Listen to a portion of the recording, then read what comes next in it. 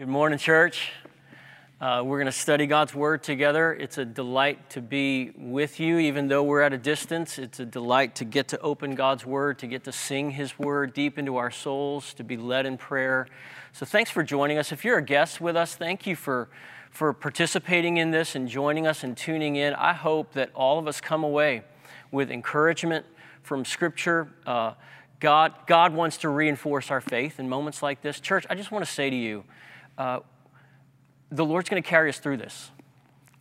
He's going to preserve our faith. He's going to strengthen us as we walk forward together. So we're going to get some truth from God's Word. If you would, open up to John chapter 17 with me. Isn't it true how worship recalibrates believers? It's been designed to do that for 2,000 years. It recalibrates the soul. It gets us looking up and out. And how much do we need that right now, especially after the weeks that we've been seeing these past couple of weeks? We need our soul retuned, recalibrated. We need our eyes to see how great and glorious God is. And there is incredible and timely truth for us here in John chapter 17. So let me just remind us of the context. So we've been in it for a couple of weeks. John 13 through 17 is the farewell discourse. This is Jesus' last words to put steel in the spine of his disciples. A storm is coming. You can tell it's about to get ugly because Jesus says in a number of different ways. In John chapter 16, for example, he says it's about to get ugly. He tells them that. He says, in this world you will have tribulation, but do not fear. I have overcome the world. So he is preparing them for a coming storm. We've talked about that these past couple of weeks. And here in John 17, the magic of John 17 is Jesus stops talking to his disciples and he starts talking to the Father on behalf of his disciples. That's why it's called the high priestly prayer. There is so much here. I wish we had time to really unpack it more fully, right? So centuries ago, the great Thomas Manton, a great preacher, he spent 45 Sundays unpacking this one chapter of the Bible. It is so strengthening to our faith to hear our Savior, our sovereign intercessor, carry us before the throne of grace. And that's what I trust we're going to hear. Friends, don't miss the relevance of these words that I'm about to read in John 17. When your world is shaking, this is how your sovereign God and Savior prays for you. So if you'd follow along with me, I'm going to start reading in verse 17. Sanctify them by the truth. Your word is truth. As you sent me into the world, I also have sent them into the world. I sanctify myself for them so that they also may be sanctified by the truth. I pray not only for these, but also for those who believe in me through their word. May they all be one, as you, Father, are in me and I am in you. May they also be in us, so that the world may believe you sent me. I have given them the glory you have given me, so that they may be one as we are one. Verse 23, I am in them and you are in me, so that they may be made completely one, that the world may know you have sent me and have loved them as you have loved me. Father, I want those you have given me to be with me where I am, so that they will see my glory which you have given me because you loved me before the world's foundation. Righteous Father, the world has not known you. However, I have known you, and they have known that you sent me.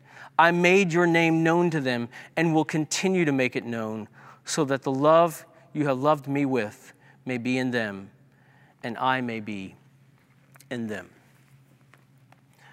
One of the things that I said last week from the earlier portion of this text is this truth. Believers in Jesus, followers of Jesus, cannot fall as long as Jesus is praying for us. And Hebrews 7:25 tells us Jesus ever lives to make intercession for us. That might be a verse that you want to put on speed dial this week. Hebrews 7:25. Jesus is completely able to save those who come to God through him because he continually makes intercession for them. That's a scripture verse to keep on the shelves of hope for us this week. And we're in a passage that allows us not only to know that Jesus is praying for us, but to hear how he's praying for us. What is he saying to the Father? What do we most deeply and fundamentally need? And so, like them, in some ways analogous to them, we're in the midst of a trial, right? It's a providential thing that, in my judgment, that in the midst of this unbelievable global pandemic, that God has kindly landed us in a passage in John's gospel where Jesus is giving truth to believers who are facing trials. It's about to get really bad. How does Jesus pray? How does he prepare them for spiritual advance? He prays for them in three ways. He prays for the oneness of the church, the witness of the church, and the worship of the church. So 3 points: oneness, witness, and worship. Oneness. So oneness is Jesus' chief concern in our text. Just look down at the passage there, verse 21 to 23. It says this: may they all be, there's that word, one, as you, Father, are in me and I am in you. May they also be in us, so that the world may believe you sent me. Verse 22, I have given them the glory you have given me, so that they may be one as we are one. I am in them and you are in me, so that they may be completely one. He's just saying it over and over, drumming that word, oneness, the oneness of the church. And in the mystery of this prayer, Jesus even goes so far as to say that the oneness of the brothers and sisters in the body of Christ should be analogous, should gesture in the direction of the very oneness of the Trinity. The oneness of the relationship that Jesus has with the Father should be seen in the church. It's a oneness of purpose. It's a oneness of intention. It's a oneness of action. It's a oneness in love that he's praying for in the church. We've always said this. Churches across the city, churches who look at God's word and study God's word have always said this, but Christians seem to be realizing it in a fresh way right now. It's a point in your notes. We need spiritual community. We need spiritual community. A book that I was reading this week, it tells the story of a pastor many years ago. This pastor who was a Dutchman from Michigan. He lived most of his life in Michigan, but he found himself some years back traveling to the South for the very first time, and he walks into a breakfast place, and he looks at the menu, and he sees something that he didn't know what it was. Lots of people north of the Mason-Dixon line don't know what grits are. And he looked, and he saw the word grits, and he asked the waitress, can you tell me what a grit is? And her response, I can almost hear my grandma, my nanny from Texas, saying in her Texas accent, southern drawl, she said, honey, they don't come by themselves, right? So Christian, the same is true with Christians. Christians don't come by themselves. You can't order just one. Even when Jesus teaches his disciples to pray, they say, teach us to pray, and he begins with the word our Father. He doesn't say, pray this way, my Father. Think of yourself in a collective. Think of yourself as one with brothers and sisters in your faith family. Jesus is talking about the importance of the oneness of the church, the functional, relational, one mind, one heart oneness of the church. We saw a little bit last week in verse 17 and other places how Jesus says, sanctify them in the truth. Your word is truth. So this isn't some vague kumbaya, nebulous oneness. It is a oneness that's anchored in gospel truth. We hold fast the faith once for all delivered to the saints. We already talked about that a little bit last week. But it's more than that. It's not less than that. But this oneness that Jesus is praying for is a relational reality.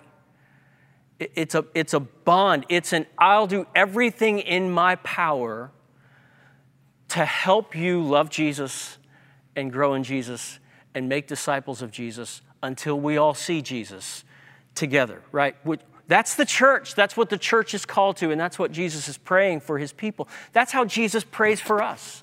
Even in a week like this, that's how Jesus prays for us. He prays for the church at Brook Hills, those truths. I saw a video that maybe many of you saw this week. A number of videos have been posted from ministries and small groups and so forth. Some of you have been posting on your social media ways that you're connecting with other believers. And I saw this video. We're about to watch it in a second. It's a video of a 12-year-old girl named Amaya in our church. And she's on her couch and she's reading God's word and she's looking at a screen and the person on the screen is her 16-year-old small group leader. It's a student-led kind of thing. And so they're interacting in God's word. I just love what this picture shows. So watch this with me. In these things I speak in the world, that they may have my joy filled in themselves. I have given them your word, and the world has hated them because they are not of the world, just as I am not of the world. I do not ask that you take them out of the world, but that you keep them from the evil one. They are not of the world, just as I am not of the world. Sanctify them in the truth. Your word is the truth. So I watched that, and I just thought, look at the body of Christ. Not only that, so I saw a number of ways in which some of our senior adult small groups are caring for members of their small groups. You just see it all over online. You see ways that people are overcoming the distance and caring for each other, FaceTime calls, checking in, dropping off things at one another's houses. This is how we express the oneness that Jesus was praying for 2,000 years ago. It's still in action. It's still going live in our community, even when we're isolated in unique times like this. So you ask the question, when we think about Jesus praying for the oneness of believers and oneness in the church, you ask the question, who's going to stand with Brook Hills members who are walking through unique trials? All of us are experiencing this in some way together. There's a solidarity that's been forced upon us. But there are some in our church, and who's going to stand with those who have special health concerns, and so they have special anxieties and fears right now, or those members who have lost work right now, or those members who own or lead small businesses in our community, and they're awake at night wondering, how am I going to keep paying my employees so that they can provide for their families? And so there's anxiety and stress that's mounting in so many people all around our city and people in our church family. Who's going to pray for first responders who are members of the Church of Brook Hills, but their work puts them in harm's way on a daily basis, hour after hour? They're right there in the midst of this. Guess who's going to pray for all those groups of people? You are. I am. We are. Why? Because we're one, right? You can't have it by itself. A grit doesn't come alone. It lives in a community, right? We're praying for them. So I trust this has been a reality for many of us. It's certainly been a reality for me, if there is, among the gifts that God is giving in the midst of this trial, I'll just talk about a gift that he's giving me, is the gift of prayer. Prayer has continued to be a discipline by God's grace in my life, but prayer feels different right now. I don't know if it feels different for you. I'm praying I just have this one unending, all-day groan. Prayer feels like clinging. Prayer feels sometimes like desperation. We're lifting each other up, and then so I'm praying for you. And then we get together as a family, and we open to the Psalm of the day. And last night, we opened to Psalm 28, because today's the 29th. Yesterday was the 28th, so we opened to Psalm 28 after a time of worship together. And my son, we passed out verses for us all to pray. And it fell to my son Hunter, who was just playing keyboard here a moment ago. It fell to him to pray the last couple of verses of Psalm 28, which read this way: "The Lord is the strength of his people.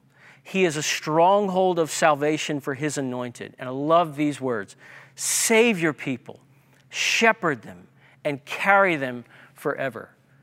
You start praying the Psalms, and look how much ground and good body ministry you can do in prayer by just saying, save people, shepherd people today, carry people in our faith family. Do it now, Lord. Meet them right where they are and carry them forever. That's what we're called to do as members of the church. Why? Because we're one, because we're a body. Christians don't come by themselves. So Jesus prays for our oneness. He prays for, second, our witness. He prays for our witness. So this is, in a way, this is at once both a prayer for his disciples and a commissioning service for his disciples. Look down at verse 18. Jesus is talking to the Father, and he says, as you, Father, sent me into the world, I also have sent them into the world. It's a sending service. It's a commissioning. I love it because Jesus, he prays for the disciples who are there, the ones right there in the hearing, but he also goes so far as to pray for the disciples who aren't there yet. Look at verse 20. I pray not only for these, but also for those who believe in me through their word. I'm not just praying for the disciples who are here. I'm praying for the ones who aren't here yet. How can that be manifested in our own heart, our own lives, our own sense of continued mission in the midst of this? I need to bring this up because it's just been an awkward thing. I don't know if some of you sense this. It feels a little strange closing our worship gatherings the way that we always do when we're here in this room. We close our worship gatherings with a reciting of the Great Commission where Jesus told his people to go into all the world. It feels a little strange standing up and reciting the Great Commission and saying going to all the world when we know we're actually not going much of anywhere these days. This week, we're actually not going much of anywhere. So I think the $3 word for that is cognitive dissonance. It feels a little bit like cognitive dissonance reciting the Great Commission when we're all just going to be home all week, except when we leave to go to the grocery store or leave to do this or that thing. But don't miss the point, church. Here's why we still recite the Great Commission today. We'll do it again next Sunday. However long this thing goes, by God's grace, we'll keep reciting the Great Commission. And here's why. Nothing can stop the forward progress of the gospel. Nothing can stop. Let me say it another way. Nothing must be allowed to stop the forward progress of the gospel. Our missionary reflexes, our missionary heart, isn't dead. Our missionary reflexes aren't even on pause. They're finding new avenues, but it's not gone. We don't have a past. We can't just simply hunker down and be careless about the advancement of the gospel. Look, I believe God's got a lot of people's attention right now. People who don't worship Jesus at this point. And he's got their attention. My home city of New Orleans is experiencing it's gotten really bad there. I don't know if you've been tracking with the news that's going on there, but it's gotten really bad there. I heard just earlier this week, I heard the governor, and his voice was cracking as he looked at a camera and he told the people at the city of New Orleans, he said, please, I'm begging you, please stay home. Please stop getting out. Please make social distance. Stop going to church, because some churches were continuing to gather together. And he's saying, please don't go. Don't go to all these places and gather with large numbers of people. And then I read this text, which came to me from a nurse in New Orleans who's on the front lines. And she said this, quote, so many people quickly deteriorating and they don't make it. Families all sick. Families had to say goodbye over the phone. So hard. I've dealt with infectious disease patients for 25 years, but never on this scale. It is haunting what is happening on the front lines. And these are her final words. The world needs God so desperately right now. People are listening. They're listening and they're looking for hope right now. And we're those people. We're those people, right? We can't necessarily get within a 6-foot distance, but they can see hope 10 feet out. They can see your hope from 10 feet out or 20 feet out. This is our time to shine, church. Where we are, people are talking. people in our neighborhoods. You walk down the street and people want to stop and talk, and they stand afar off, but they want to talk and find out what's going on. I saw a Brook Hills member in the parking lot of Publix earlier this week, and I talked to her from a distance and said, "How are you doing?" And there was a guy 40 feet across who was a total stranger to both of us, and he chimed into the conversation. That's never happened in Birmingham since I've been here. I've never seen somebody, just a perfect stranger, just enter into a conversation from 40 feet off. People want to talk. They want to find out how you're getting through this.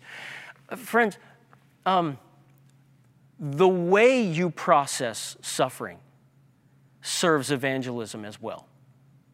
The way we suffer serves evangelism as well. The great John Wesley, he saw large-scale spiritual awakening, the likes of which hadn't been seen for centuries. And there in the 1700s, they called it the Great Awakening. Just this massive scale spiritual awakening take place. It gave birth to what would eventually become the Methodist movement. But there were hard times going on there in the 1700s, and someone asked John Wesley much later, the aged John Wesley, and they said, why do you believe the Methodist movement spread so quickly? Here was his simple answer. He said, our people die well.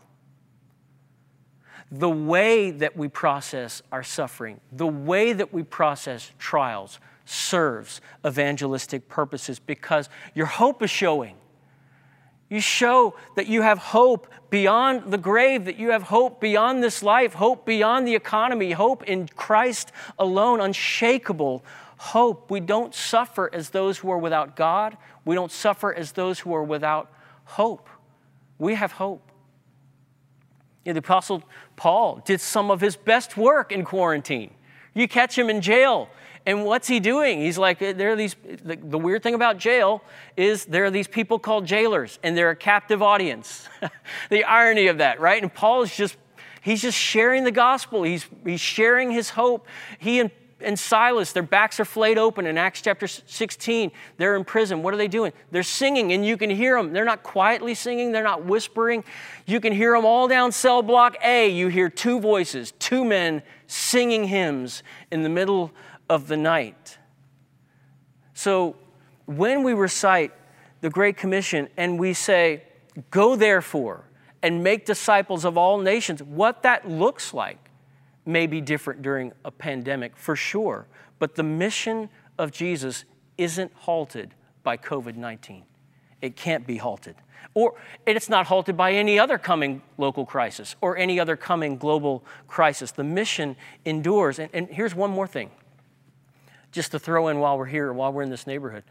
What if when the mandate is lifted and we get to retire the term social distancing? Anybody looking forward to that? I can't wait to retire the term social distancing. But more important, I can't wait to retire the reality of social distancing. I want to see you yesterday, church. I want to hear your voices filling up my ears with biblical truth and biblical hope. I can't wait for that. But look, when this mandate is lifted, what if there was an unbelievable surge in missional engagement from members of our church running toward the city, running toward the nations, because now we can. And here we just come out like newborn cats from the stall, and we're just running in the direction of Birmingham, running toward our neighbors, running toward the world. What if right now, maybe this is a possibility, maybe this is in the strange left-handed providence of God, one of the things that he's doing is what if he's giving us margin to pull away from the busyness of life and to reconsider our role in his global purpose? What if that's one of the things that God is up to in the midst of this? Wouldn't it be awesome if this time away, this time of prayer, this time of focus yielded a new wave of outgoing midtermers from Brook Hills, a wave of outgoing long-termers who are like, I want to go. I want to live among unreached peoples. I want to live among the least reached who don't have access to the gospel. I want to get there. And those conversations begin. What a joy that would be, right? But not only for those who go, but for those who stay after this mandate is lifted, or even in the midst of this right now. What if a spirit of prayer descended upon members of the Church of Brook Hills. And whereas previously you would go out for an afternoon walk just to get some air, just to be out, now all of a sudden there are days in your week where you go out for that walk and the Holy Spirit pulls up alongside and you get a burden dropped into your soul and you do business. You do work, kingdom work in prayer. And you're asking the Lord to send laborers into the harvest field. You're interceding for missionaries in the world. You're begging God, make your gospel triumph among the nations. Get mileage out of this. And what if he leads us to pray with newfound, spirit-prompted fervency because he intends to answer those prayers? Man, wouldn't that be awesome? Wouldn't that be awesome? Jesus said, I have given them your word, they have received it, and now, he says, as they speak your word, I'm praying for those who will believe through the word that they proclaim. What's that saying? You can tell what's going on there. Gospel hope is communicable. Gospel hope, you read through the book of Acts, and the gospel comes to town. It sweeps through a town. There are no believers there at the beginning of the day. End of the day, 3,000 believers standing in line at the waters of baptism, that with all the discernible symptoms, if you will, of faith and repentance. They've caught it. The gospel hope is communicable. It's infectious. Nothing can stop the forward progress of the gospel of Jesus Christ. Nothing can be allowed to stop the forward progress of the gospel of Jesus Christ. Leads us to one more prayer that Jesus prays for us. So oneness, witness, and worship. And in that way, this prayer in John 17 ends right where Jesus began in the first 5 verses. Jesus' ultimate purpose is to glorify the Father. That's the big one. That's the big ask of all the asks. The big one is, Father, I want you glorified. Look at verse 1. Father, the hour has come. Glorify your Son so that the Son may glorify you. Look at verse 25. Righteous Father, the world has not known you. However, I have known you, and they have known that you sent me. I made your name known to them and will continue to make it known so that, here's the purpose, so that the love you have loved me with may be in them and I may be in them. Believer in Jesus, everything that God is doing in your life and my life, he is doing to show you and to show the world around you how worthy, how satisfying, how faithful, how good, how glorious God is. That's the big one. That's what Jesus wants the most. Christian transformation is not obedience driven. It's not muscle up. It's not pull yourself up by your own bootstraps. It's glory driven every day and all day. Obedience is an inevitable outcome of beholding the glory of God in Christ. Mission is an inevitable outcome. That's why author John Piper has so famously and helpfully said, worship is the fuel of mission and the goal of mission. If I can put it another way, worship powers the engine of earthly mission, and mission drives the nations toward eternal worship. Let me say that again. Worship powers the engine of earthly mission, and mission drives the nations toward eternal worship. Where we're going next, there will be no missionaries.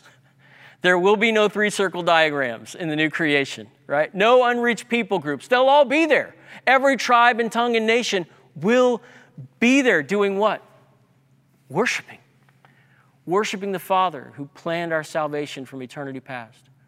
Worshiping the Son who accomplished our salvation in his living and his dying and his death-defying resurrection. Worshiping the Spirit who softened our hearts so that the gospel broke through and leading us to disenthrone self and exalt Jesus as King. We're going to be worshiping the Father and the Son and the Spirit, the blessed Trinity, for 1,000 ages. The motivation for the whole of the Christian life, friends, has never changed. From him and through him and to him are all things. To him be glory. That's the heartbeat, the deepest impulse of the believer is Glory be to God. Soli Deo glory. Glory that belongs to God alone. And you know what?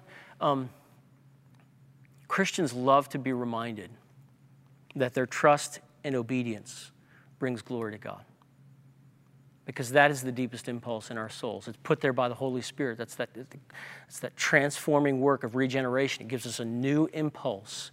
We want our lives to bring glory to God. And Christians live for this future day when we will see the glory of God. That's the next point in your outline, is what Jesus prays for here. It will be answered. We will see the glory of Christ. We will see the glory of the Father, the glory of the Spirit. The sun's going to be forever unemployed because we won't need it. The glory of God will light the skies of the New Jerusalem. It's going to be utterly amazing.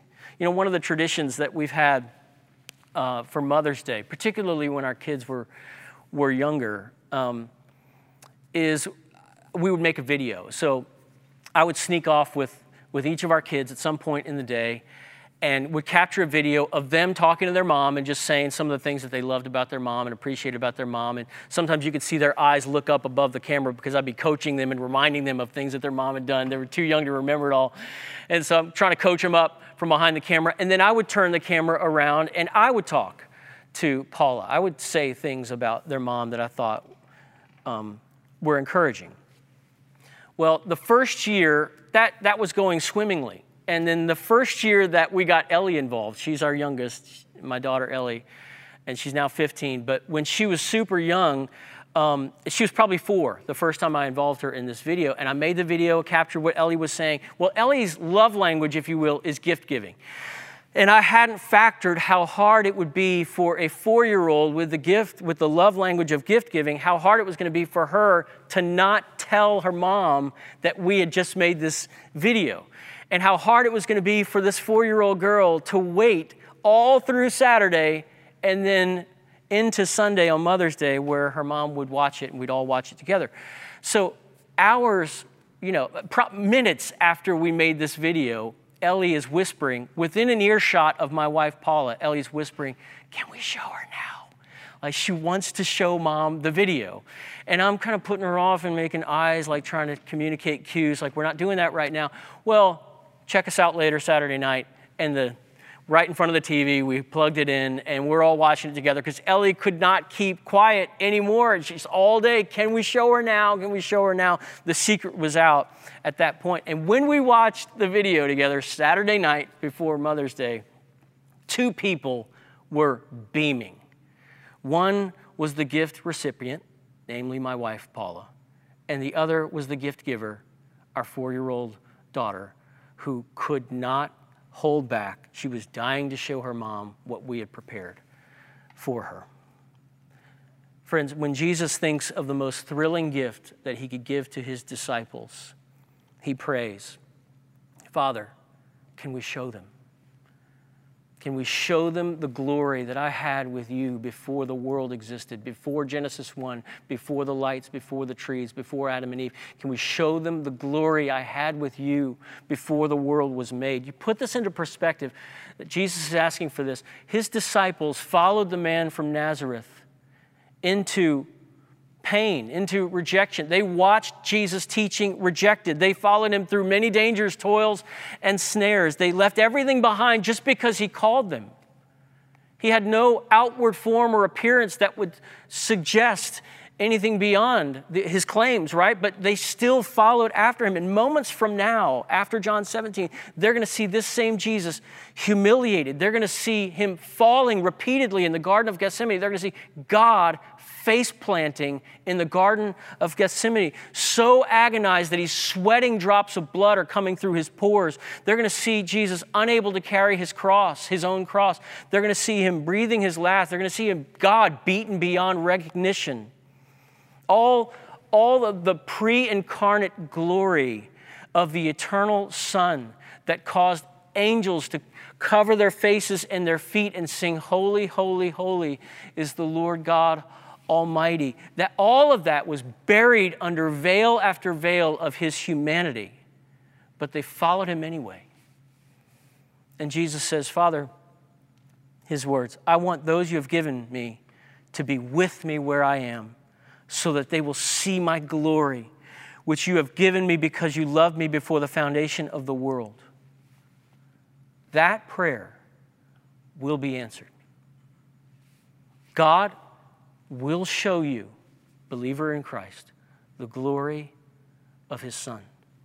And one sight of his eternal glory will vindicate 1,000 sorrows, 1,000 anxieties, 1,000 pains. That, friends, is called, what the church has called for centuries, the blessed hope.